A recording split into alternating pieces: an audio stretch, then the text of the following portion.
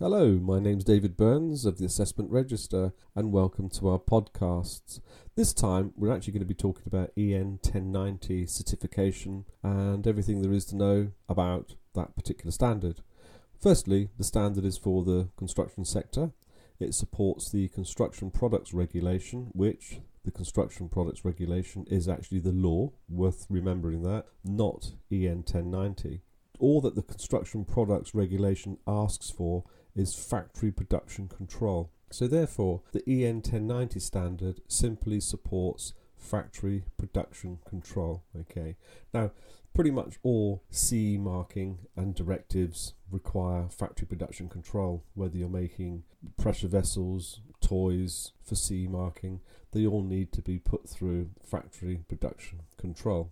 Now, before you get yourselves bogged down in all the stress of this particular standard, the main thing to focus on is section 6.3 of EN 1090-1. That's really all you need to focus on for your FPC, or factory production control. Now, what we've done running parallel to this very short podcast is we've actually got a book that you can actually read and make reference to. It's called Construction Products CE Marking Post-Brexit, EN 1090, and basically in a nutshell it's everything to do with the standard condensed into this one booklet, one point of reference. It's free to download as a Kindle from Amazon. I think if you pretty much search EN 1090 Brexit CE marking, it pops up there for you to have a look at. Anyway, back to the standard. So the standard is actually, as I said, broken into a series of sections, but the one to focus on is section 6.3.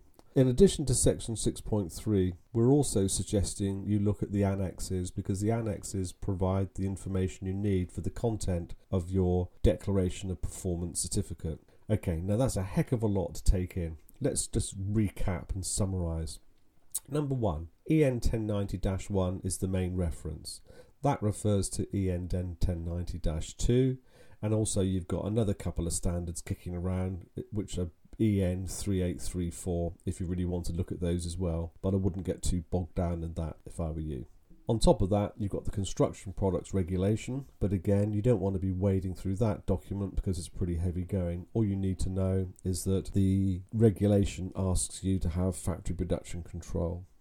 Let's break this EN 1090-1 section 6.3 down into manageable chunks, and it's not that complicated. The first thing to remember is that your employees, your personnel, those involved with welding and fabrication need to be technically competent, which in fact, if you're running a company, you are going to make sure your staff are technically competent, so it shouldn't be a surprise. However, the certification body or the notified body that comes to visit you will want some sort of documented evidence that they are technically competent. So grandfather rights, documented evidence that they've been around for a while doing welding and fabrication, absolutely fine. Certificates, city and guilds, the fact they've been coded in a previous life or at present, again, this all adds to demonstration of technical competence. On top of the personnel side of things, you've got equipment. Well, every company owner will make sure their equipment is fit for purpose, of course. So, welding plants, calibrated. Now, have in mind as well, before you rush off and calibrate your welding plants, they should be calibrated anyway before you buy them if they're new. The manufacturer has to, in fact, calibrate them. 6.32, personnel, making sure everyone is technically competent, coded welders. They should be coded and also have some sort of historical background in welding and fabrication. Section 633, equipment. Well, is the equipment fit for purpose? We're looking for every piece of process equipment, but of course welding plants as well, to make sure welding plants are calibrated. And then we've got section 634, structural design process. Well, if you're not involved in design, I wouldn't get too worked up over design, because that's really something that your customer should be providing you with anyway. But again, that's obvious, really. If you're going to do a job, you need to know what it is you've actually got to do. Now, some of you, I'm sure, will get structural engineers involved if you're offering that service. But on the whole, you need to have someone who's competent to provide you with the design, whether it's the customer or a structural engineer. So that's worth having in mind. Then, of course, the next section, 635, this is all about how to produce the product. Okay, you've got your drawings, you've got your plant, you've got your personnel. So now you're going to make the job. You're going to produce the job. producing the job based on the technical specification you've been provided with. And of course from this you're going to be referring to EN 1090-2 and 3 if you need to, okay, only if you need to, because pretty much everything should be wrapped up in the design specification anyway. You shouldn't have to second guess what it is you've got to produce. So just to quickly recap, you've got competent people, you've got good equipment, you've got your factory, of course, and then you're going to control the process. So we're looking at job cards, route cards, planning sheets, but also you can have simple sign-off documents that you may well relate back to the drawing. Okay, so certain stages of a construction, you would just sign off as you build the product within your factory environment. Competent specification. So 636, you're actually making sure within this section that the staff who you've given the actual job to have all the information necessary to produce the job, i.e. the drawings, but also where you may have particular written instructions. Well, the written instructions could be in the form of build methodologies at the one end. At the other extreme, it could be your weld procedures, so the actual specific weld procedures for a particular component, for a particular part of the construction. In addition to this, it's actually making sure that staff are aware of what type of inspection is needed, whether it's non-destructive testing, whether it's visual inspection, or whether you have to bring in an outside third party, and or, of course, the customer may want to get involved as well with the inspection. Section 637, product evaluation. Well, here you're basically inspecting the job. Is it fit for purpose? Okay, so you've got your equipment, you've got your personnel, you've got your instructions, you've got your drawings, you've got your factory, you're building the job. Now you're going to be inspecting it. Does it actually meet the original characteristics of the design that you actually wanted in the first place? Section 638, non-conforming products. Well, okay, in-process non-conformances and rework in most factory environments, it's just going to be reworked. You rarely are going to record this information, but the standard actually asks you to, particularly if you've got to do a significant amount of rework. But again, that's really up to you. So that was a quick run through section 6.3 of the EN 1090-1, and that's your FPC, your factory production control. And to be honest with you, that's all you need. Okay, that is all you need. Nothing magical about this. This is not complicated. Now, on top of your FPC, you will be expected to refer to other annexes within the standard. But again, you refer to those annexes as you wish. As you wish, of course, based on the technical specification for the job that your customer actually wants from you. One of the primary points of reference is a table called Table 24, and that has all the NDT and inspection requirements detailed.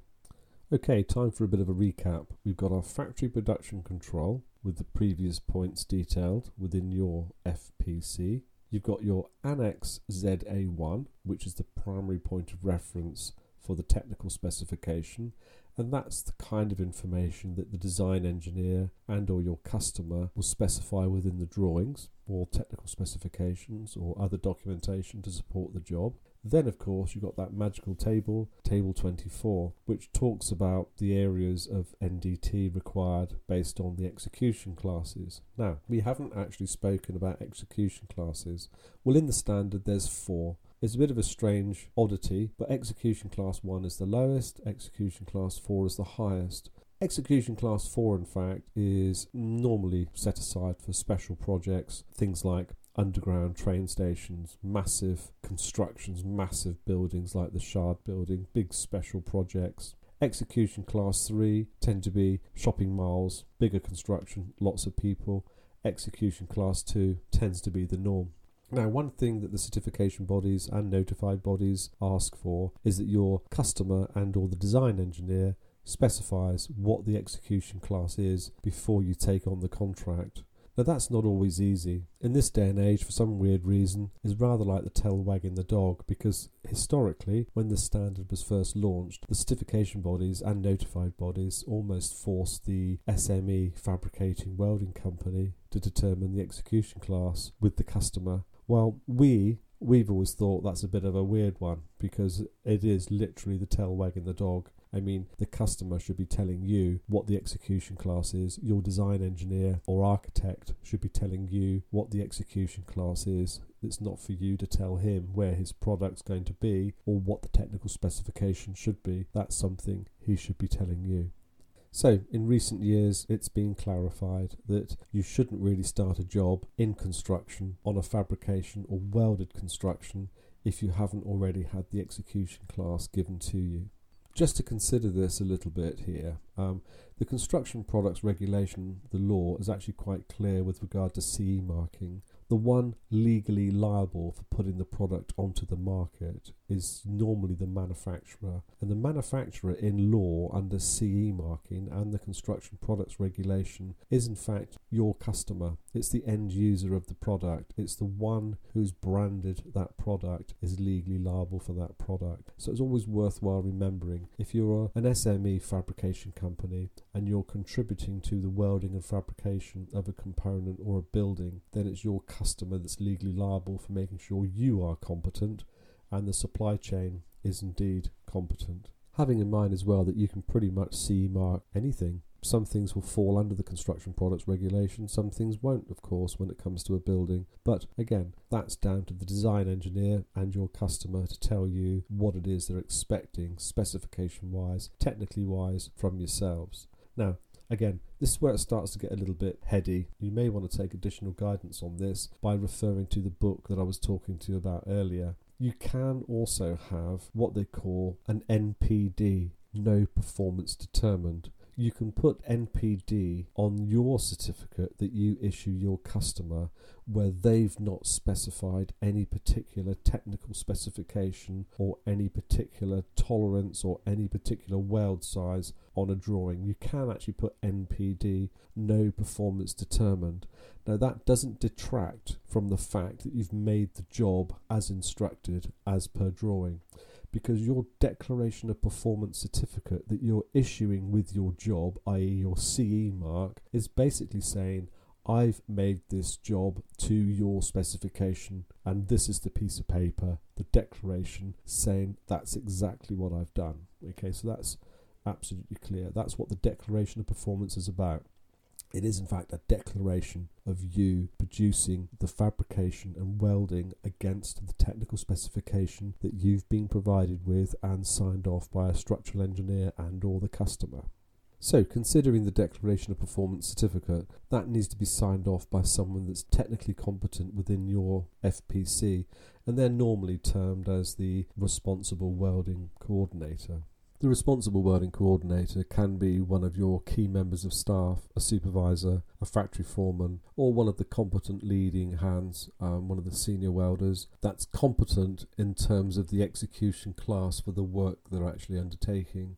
So therefore, the execution class is a level of technical specification for a particular product. So therefore, it goes without saying that the actual technical expert that's going to be inspecting and checking the job needs to be responsible and competent to look at that particular execution class level. And again, the certification body or the notified body will be looking at that when they come and audit you.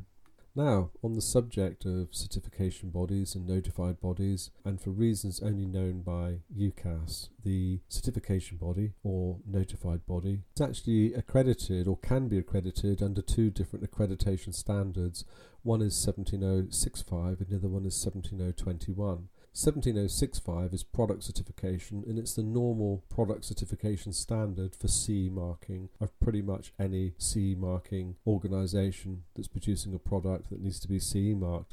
The 17021 is for management systems certification bodies, so they're slightly two different accreditation standards. And again, as FPC owners, you don't want to be too bogged down with this type of detail. However, it's worth noting UKCA accredited certification bodies don't tend to be quite as strict as UKCA accredited notified bodies for CE marking. So again, when you're choosing and selecting your certification body, it's worthwhile having that in mind.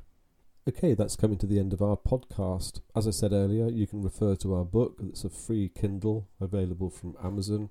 But just to recap, as we said earlier, everything that goes into a building will need to be CE marked. Okay, so all the construction products that goes into any construction, any building, any fabrication, any bridge construction, any football stadium, any underground station, we're talking CE marking of structural steel and aluminium.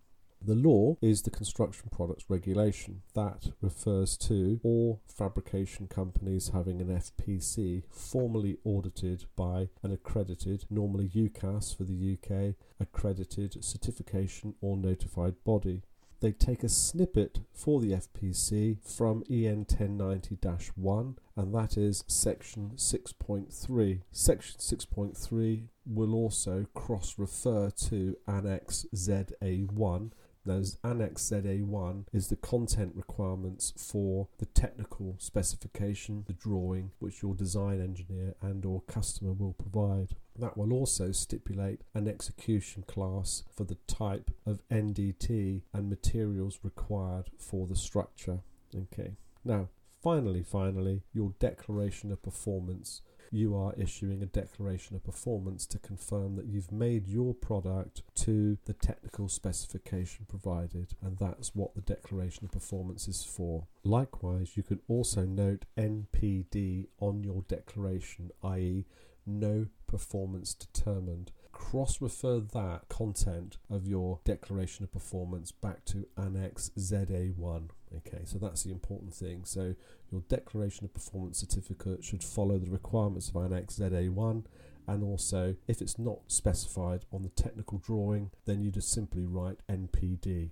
That does not detract from the fact the product's CE marked, okay, because the CE marking comes from the technical specification that you've been provided with, and that is the responsibility of the brand owner of the product, i.e. your customer and or their structural engineer. Well, I hope that covers everything. It's a vast and complex subject that we've tried to ram into this podcast, but like I say, you can always refer to our little book. It's there for you to refer to. We did it as a free Kindle because we realise there's so much confusion out there. Thanks very much. If you need any technical support, please look at our website, assessment-register.co.uk. Thank you.